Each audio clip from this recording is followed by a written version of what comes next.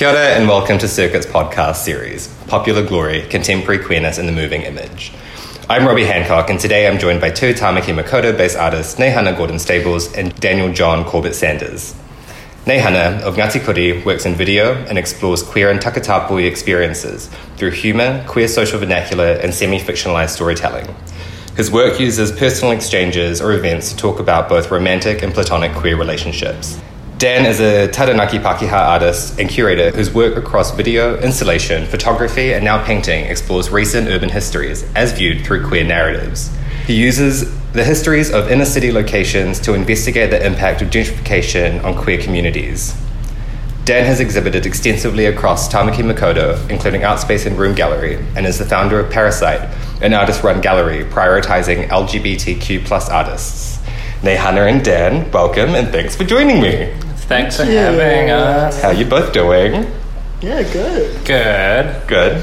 Neihana, I wanted to start with you and talk to two of your video works, both with very good titles. From 2017, I Like This Queer Scene, but I've slept with both of them. And 2019's Congrats on Your Versatility. Both of these works have a kind of music video feel to them.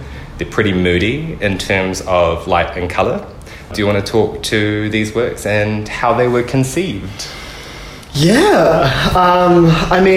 First and foremost, they came out of my need for wanting to make queer works that were humour based. A lot of my works from previous years before that were tied into personal experiences that were quite a lot of people entering into spaces and I guess feeling quite sad. And I really wanted to make work that would make my communities feel happy and would start to engage in other conversations that were encouraging and really funny, hopefully. Yeah, they're really funny. There's also a strange kind of maybe a neg optimism as well. I think I know what you mean about seeking out positivity in queer representation. You have the trope of the queer tragedy, or queer stories being incorporated into mainstream stories are often the tragic part of it. Just most recently, I've been watching It's a Sin, which has come out. We talked about it yesterday. Have you seen it? No, I haven't. It's got Ollie Alexander from Years and Years, and it's a 1980s period piece set in London. Oh my god, okay. I said that, and Neihana was like, oh, so it's sad. Yeah, so... It's from the 80s, it's queer, it's sad. This one looks at the AIDS epidemic coming into London. If you think of Pride, which is another English period piece. Also, it talks about the struggles of gay rights and struggle upon struggle, and it's kind of, it's a conversation that can feel hard to get past. Yeah, and I really wanted to be able to do that, and so I spent quite a long time imagining a 3-part series, which actually only ended up to be a 2, so these are these 2 pieces now. TBC. Yeah, so maybe it'll come and maybe it won't, but I Like This Queer Scene, but I've sit with both of them, was kind of a easy way to start addressing a normal conversation between queer people, which is that there's so many of us, but also so little of us, so of course you're going to see your ex around on the street or at the supermarket and most likely be friends with them or have a connection with them in some way that's platonic. We would hope. But I felt that quite dear to me, since I feel most of my exes are quite close to me, and so I wanted to reimagine that in quite a quick annoying story. I'm pretty sure it's only a minute and a half. Which I think leans to its music video feel as well. That kind of brevity to it is kind of the one scene kind of situation. Yeah. I quite like as well the tragedy of the ex, if you want to sort of think of it in that way as well. It's a really mundane tragedy that you kind of have to deal with in a lot of really small and surprising ways. Going somewhere where your ex is at because the queer scene is so small. What I quite liked about the second work, Congrats on Your Versatility. The scene itself, it looks like it's set at a queer potluck. We all know what those potlucks look like and feel like.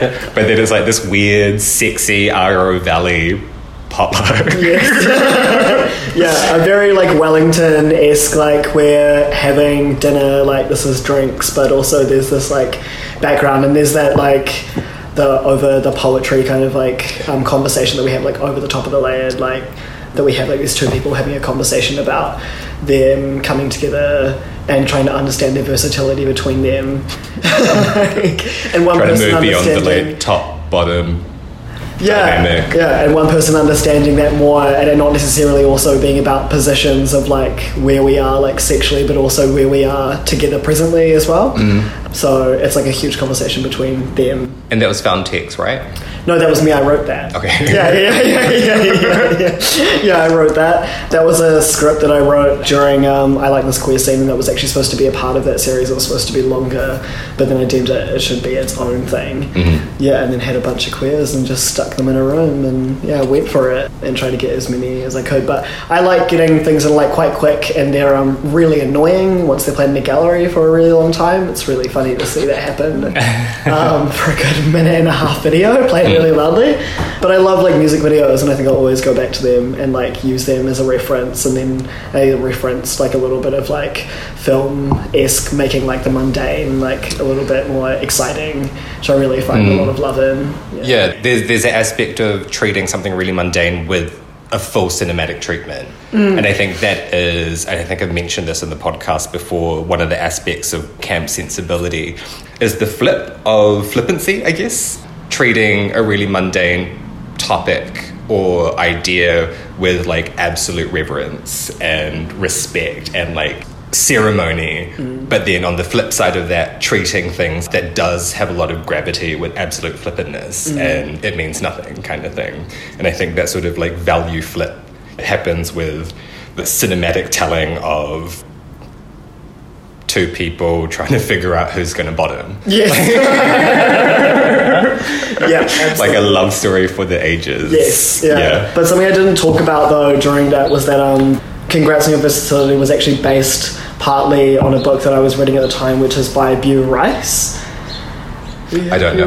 Beau Rice is like this like amazing writer from like the US, and it made this book basically of like an entire two writers, and they like made this book that was all just Grindr chats, which they downloaded and then put in this novel of both of them just chatting to each other from across like the US, and like they were lovers and they weren't, and then they just like you watch them reality wise like actually throughout the time. These were like actual like text messages they did through Grindr, and how they move and like shake and just like become like together again, and yeah, take them through their lives of finding where they're gonna live or whatever.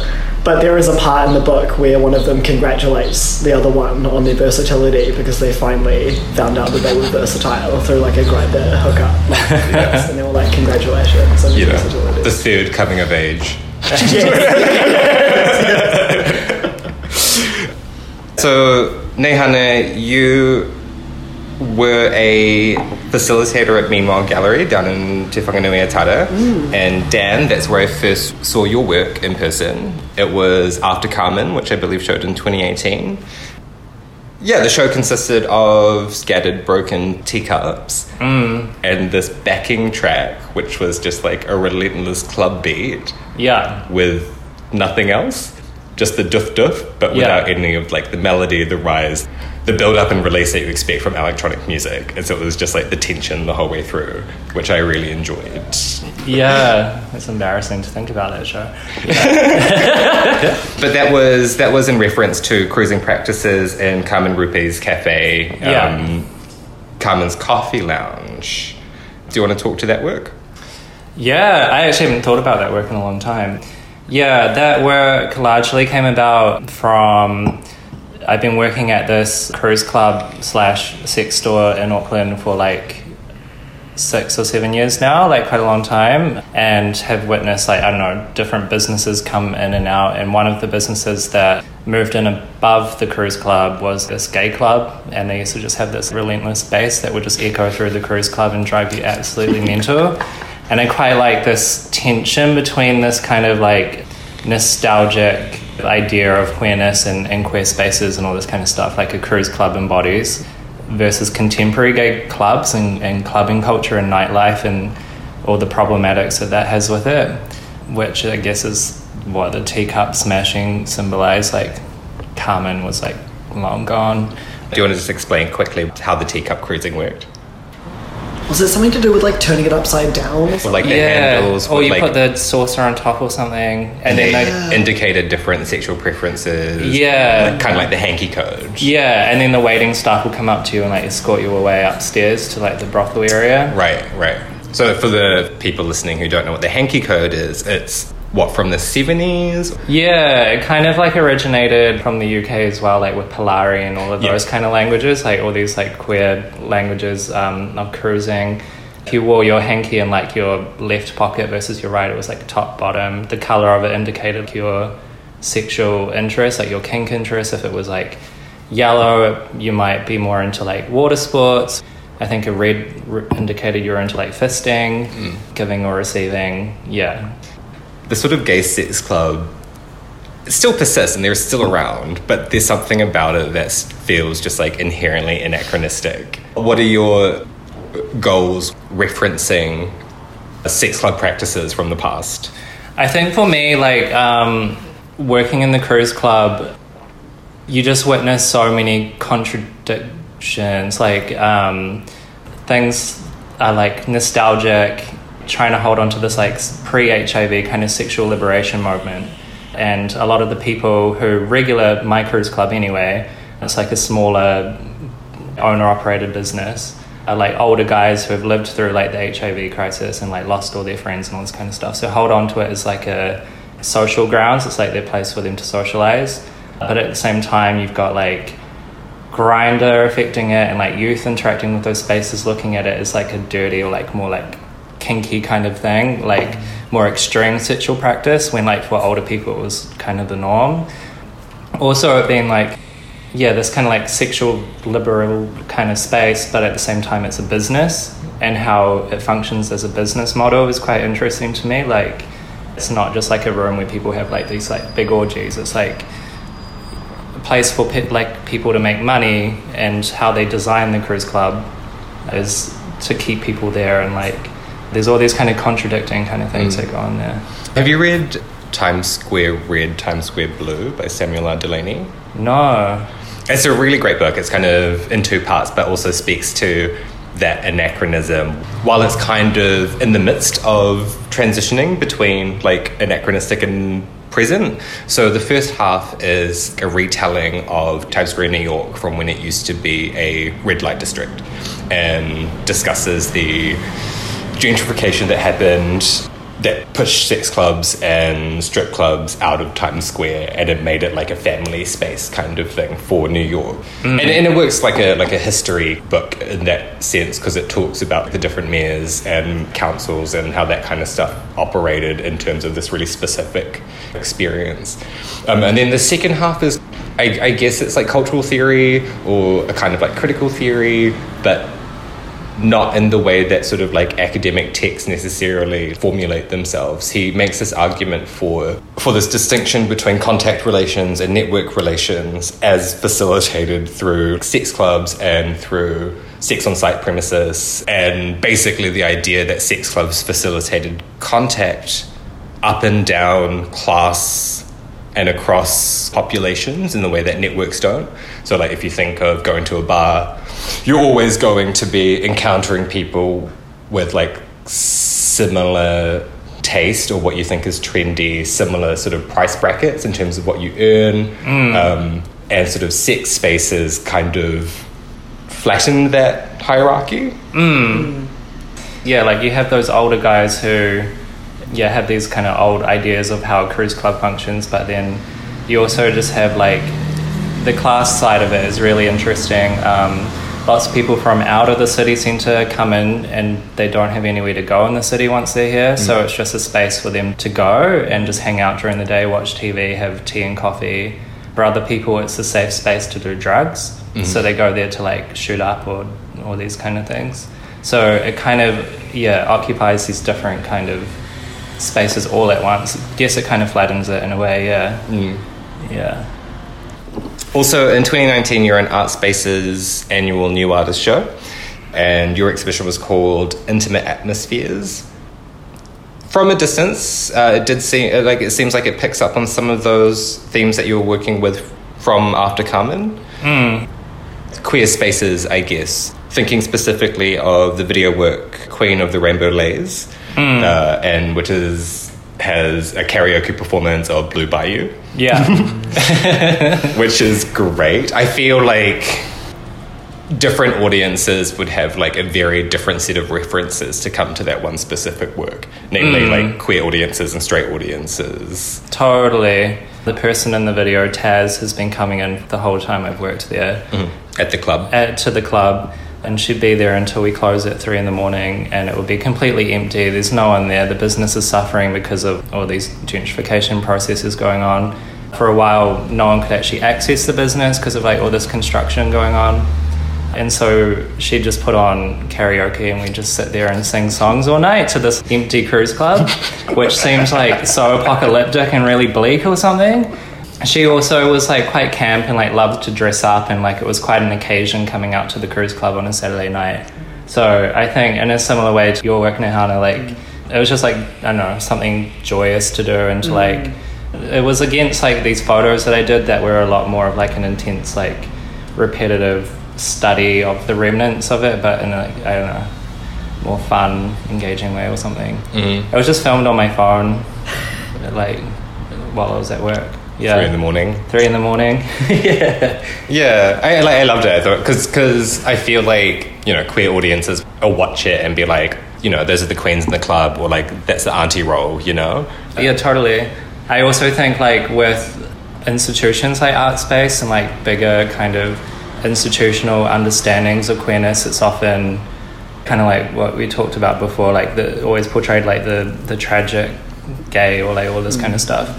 And I think that work, I don't know, definitely liberated that or something.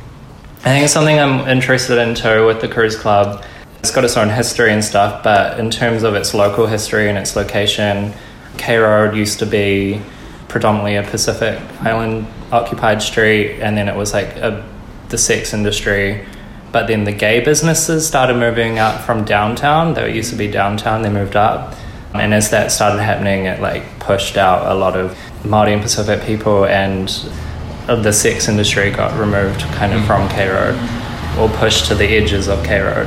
I don't know, there's like this tension between that. And I guess, yeah, her campness and people referencing, like thinking she's like just a drag queen or something like that, when she's not. She's from the complete opposite culture to like what that mainstream kind of drag culture represents on K Road. Like at bars like Kaluzi Drag Cabaret Bar, where it's like just putting on a show for like straight people, like, or like this kind of real like homonormative kind of stuff. Well, I think it's interesting as well, sort of there's a generational sort of conversation that happens in your work that is specific to sort of sex club or those sorts of spaces, but there's also something really specific about the localization of it. For me, in my thoughts, I think it comes to access and what we have as like youth growing up in various places, specifically from like Aotearoa. So much of media that we consume in queer media is very US-centric, to a lesser extent UK-centric, and yeah, those sort of local histories are really hard to access or come across, or just like learn about, you know? Yeah, and I think places like the Cruise Club is an archive of so many different histories and all different kinds of histories. For me, growing up in Taranaki and then moving up to Auckland, I always perceived it as being like a gay mecca in a way. It's like, oh, that's where the gay bars are, like, you know, I'll meet other gay people, like all this kind of shit. But then moved here and did that, and I don't want to meet them. Yeah. Exactly. I did. I regretted it. But when I got this job, I found more like I related to like the trashiness of it, the like the gross condoms and needles and like all this kind of stuff was far more relatable than like the glitz and glamour of like the nightclub.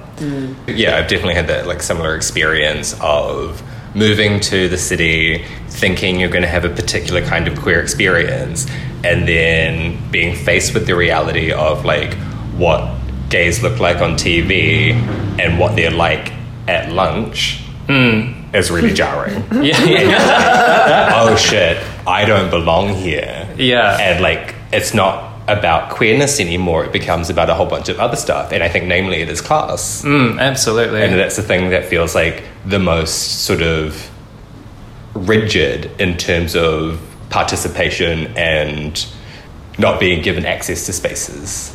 Yeah. Because I think people can read class like second nature. Yeah, absolutely. Like, I don't know, just like the other day, moving to Auckland the other day, walking down Ponsonby, walking past Prego, and I'm just like, oh, that was on my list of like, maybe I'll go check that out. See who's sitting there, and I'm just like, oh, that's not for me. Yeah. I love how that was even on your list. That's so funny. I got from here, I'm like, where is good to eat? You know? I was like, where are the nice places? I mean, like, one of the things I feel that Wellington is quite good at is bars and restaurants that are like good but unpretentious. Like, I've never felt uncomfortable in places. Or you'll go somewhere that has stunning food, but the service is super relaxed and like kind of there's not a lot of tolerance for being uppity in a restaurant, because it's just like, you're in a bar, you're paying the same price for a drink that person over there is paying for. Like, calm your farm. Yeah, absolutely. You did a really interesting project, Nehana, during lockdown with Meanwhile, where you ran a workshop on navigating online sex spaces, which is interesting to think about in terms of cruising as an anachronistic practice and how that's kind of shifted itself online, but also the specifics of what happened with COVID and how that impacted spaces, I guess, like where you worked in. Do you want to talk about what you did for Meanwhile? Yeah, so I did like a Instagram story like work around, which was kind of like 2 parts like a workshop and then also like 2 parts like an exploration, where really I just like for like an entire like 2 weeks went on as many sex sites as possible, no matter what they were, and that interacted with other people, right? So like online sex spaces. So like there was one in particular which I loved the most. It was like Sims, but you could have sex with people online, which is kind of what everyone tries to do on The Sims anyway, right? Yes. Yeah. But this time there's another real person on the other line, and like you can chat to them. Yeah. You know? My God. And you can have your own workspace. And that one was my absolute favorite. And you could like end up in a fantasy world of like this like cowboy in boots and like fantasy Winterland or some shit, and you're like having sex with like Adam from, I don't know, like Fiji or something, you know, like it doesn't matter. And it just like broke down walls. Like that was like a little look, because I feel like some of those places can feel like pretty like anime kind of vibes. But the best part really was actually we had I Zoomed 2 other people across the country, and we had a chat about their experiences of like online sex, which one of them like had like online experiences with just like posting naked selfies on Reddit, like, and then waiting for people to talk to them. Like, wow. You know, and then like also how you stay safe in those situations, and what those situations look like for you. But that was actually definitely the most fun I had in quite a long time with just talking about that, mostly because I was still working with the New Zealand AIDS Foundation at that point, so like also had like interactions of like how we understand sex through spaces and things like that. What was the advice that you sort of came to about staying safe online? Well, I mean, there was no real advice, because like I didn't really particularly have any other than like the great ones where you could just be a sim and you could be a fake complete person, which is exactly what people want. You have your own avatar. But things like Reddit and things like that, like, it's a little bit wavy, like... Reddit is the scariest place. Yeah, your like own like research on what stays safe in those areas, because of course it's the real reality that photos, once they're put up, can't be taken down. So that's always going to be a thing. But really it was mostly to hear about other people's stories and what those look like for them. So I imagine in the game, like, you have your Sims and then you have a chat function. Yes. Were you able to share pictures of the chat function? You aren't. Right. No, so all of the sex just stays with the avatar. That's it. Yeah. But there were other ones, though, where, like, you were in the same fantasy world and you could, like, for instance, like, you'd have to pay money to get a new deck, you know? Oh, my God. Yeah, like, literally, like... Second Life. Yeah, Second Life. Yeah, that was the one that I did. Yeah, that one was the most hectic, because I was not willing to pay that amount of money to do that. Oh, wow. Because Second Life had like a moment, too, like a few years back of being quite a thing, and people were selling off, like, Second Life real estate for real dollars. Oh, yeah. Yes. So this was... the site's being used as like a sex online. Absolutely. And like you start off as this avatar that has nothing. Like you can buy whatever like bits and pieces you want and have a package or whatever of like as an actual package like of things that you can have. But also that. Yeah. Also that. Cute. No, I really enjoyed that sort of project. It was like interesting and like, I don't know, I think there's like a novelty to it as well. And maybe just like a permission aspect to it to yes. talk about that stuff, which maybe happened a lot for a bunch of things during lockdown, is like having frank discussions about things that we probably wouldn't be open about in the past. Yeah, I mean, it's not like any of us have like seen that and been like, I'll try it for like 30 seconds, but having that open conversation that look, you press that button, you like made that avatar, and look, you talk to someone from like the US, for 10 minutes. Like, it's definitely an opening for people to feel like to talk about like it, this could be something online. I could be into. Yeah. Especially through lockdown. Fucking hell. I used to be on Habbo Hotel doing that. Yeah. I also went on that. Hotel. It's like similar, but like your Sim's really pixelated. Yeah. You can't actually have sex, but you can like type it in and like little asterisks, like hashtag pulls down pants, hashtag like really proto-internet language. Yeah. Like live journal, kind of like the way you'd sort of like Bringing describe back action. ASL, you know? Yeah. Lordy, what a time. Dan, you just opened your show last week at Room Gallery called Urban Nothing, which is super stunning. It's really great. Thanks. I enjoyed it immensely. But people may be surprised to see a bunch of painting. I've always done paintings and stuff, but never shown them. My last solo show, was at Art Space with the video of Taz. And she came and saw the show, and she's someone who like lives out of the Auckland CBD, and it was quite a mission for her to come to like an art gallery, like a space that's quite isolating or like, new to her. So she like got all dressed up and like spent like a week planning her outfit. It was really cute. And then she got there and she really liked the show, loved the video of her. It was like a moment of fame.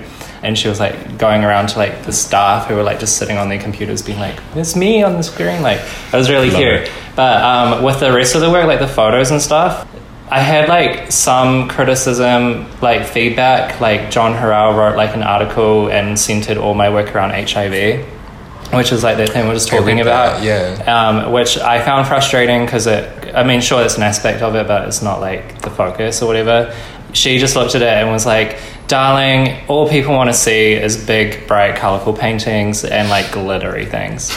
And I was like, true. So I just did that because I think for me, like people like her who I work with most of the week, more so than like my engagement with like art people, if I'm making work like about and for that community, they should feel like they're going to enjoy themselves when they make the effort to come into the gallery or whatever.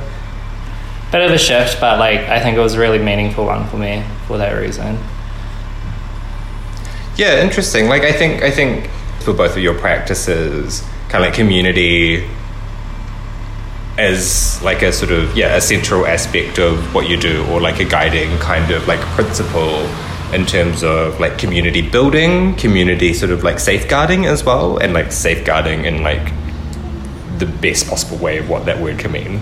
And I'd be interested to hear about how that shifts into parts of your work that aren't your personal practices. Like for instance, with Parasite, having running an artist run gallery is very much about having a community and being a part of someone who facilitates community. And I think all three of us have actually run ARIs. I'd be interested to hear how that sort of works, your ideas about community in regards to artist run galleries. Something I've actually always struggled with, and I'm still trying to wrap my head around it, is the word community, because I think there's no unifying thing that makes a queer community apart from maybe like, well, actually I don't know. And like there's all these presumptions that because we are all from the same community, quotes, like we might have a leaning towards more like progressive politics and all these kind of things, which is not true either. And so in terms of running Parasite, which does prioritize the exhibition of queer artists, it's kind of like a case-by-case thing, like depending on the artist and their work and their relationship to this.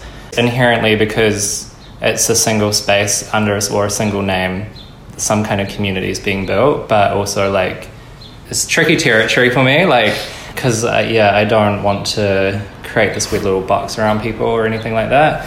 And I think there's so many problematic sides of like queer things, like Pride, for example, has like a whole bunch of problematics like to do with instances of like homonationalism and like feeding into like global colonization and like Israel, for example, and like that, all that kind of stuff. And it happens on a micro level here as well, or like even just like queer people's relationship to the police, and like white queers, instead of like putting pressure on the government to change certain policies, now it's more of like creating like punitive politics to like punish people who are like a threat to them and their safety as a sexual citizen of this country or something, and completely ignores like the actual, I don't know, other instances of homophobia and transphobia that go on because of like mental health and homelessness and all these other kind of things that go on.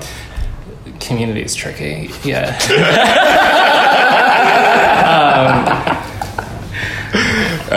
That sums it up real good. Yeah. Do you have any thoughts to add to that, Nehana? Not right now. Gotta give me a minute.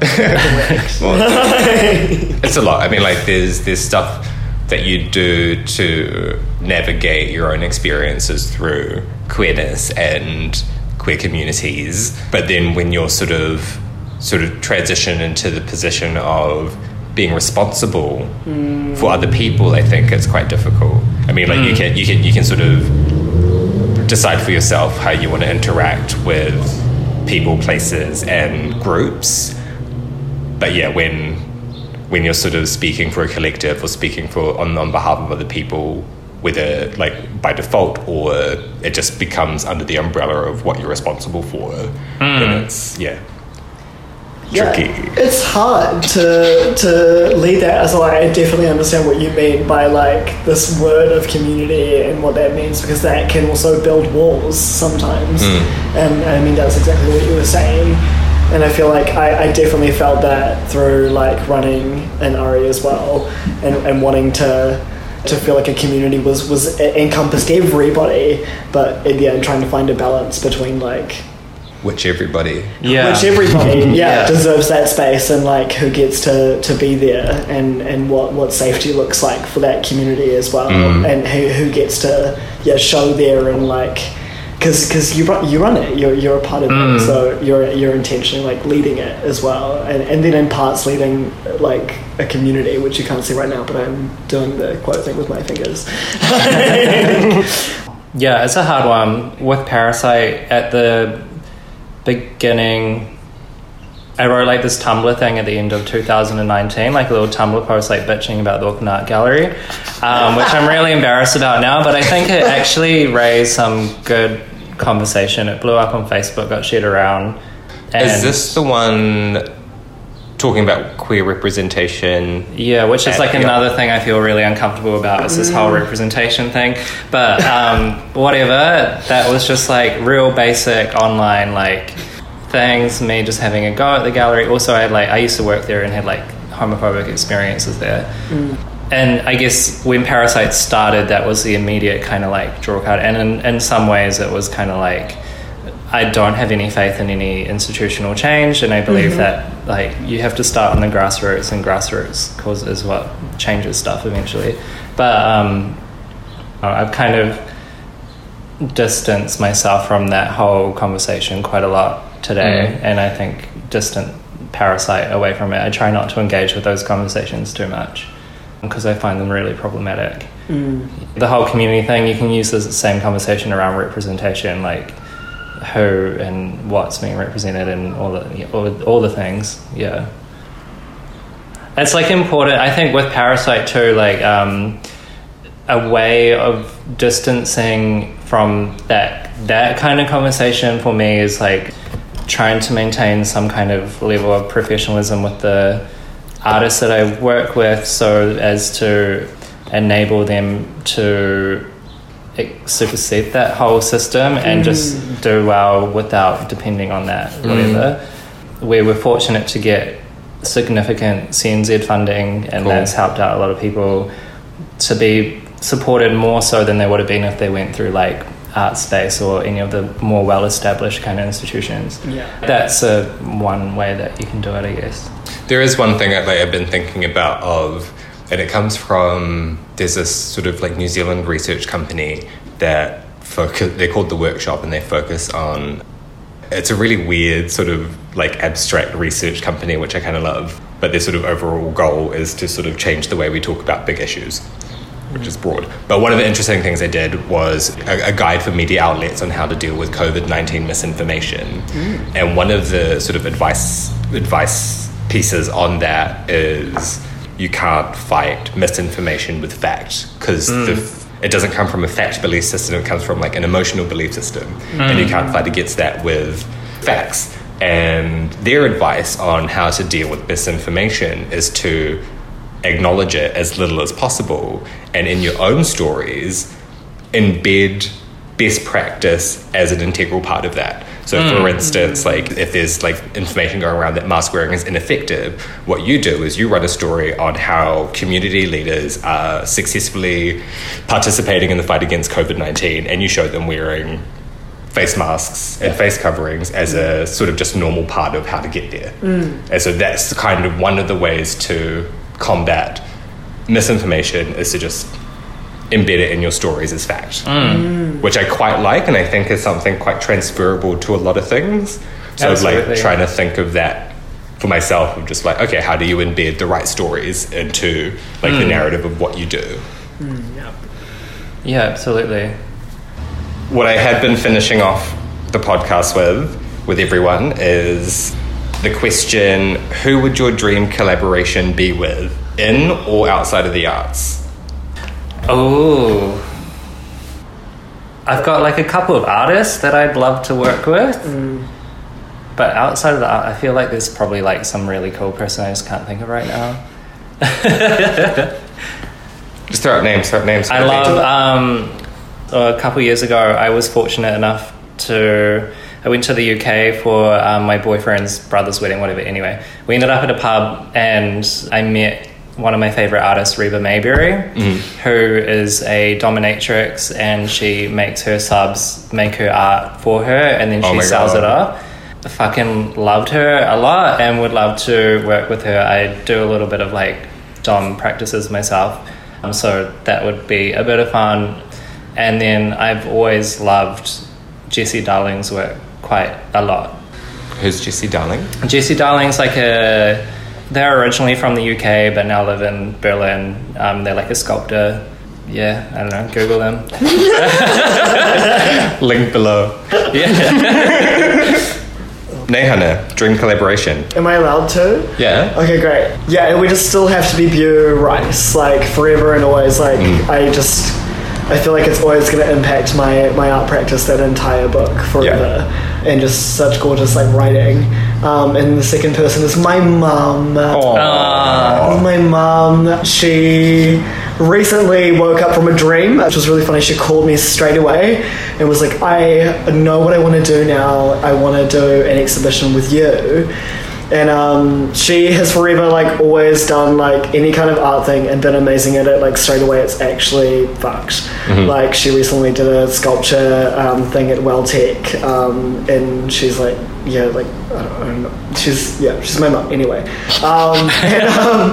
And she did it straight away, and she made this entire sculpture, like gorgeous huge sculpture of this person. And she wanted to make many of them and then just have me like video project over them somehow. So we've been talking about it for the past like 7 months, and yeah, hopefully we'll do something in the future. Sick. But yeah. That is the most wholesome answer, and Yes. I love it, and I can't wait to see it at Parasite coming 2021. Hey, thank you both for taking the time out to talk to me. Really appreciated the conversation, and thanks to everyone listening for coming along these chats. Yeah, hope thanks. you enjoyed it. Yeah, thank you. Yeah. Bye. Bye.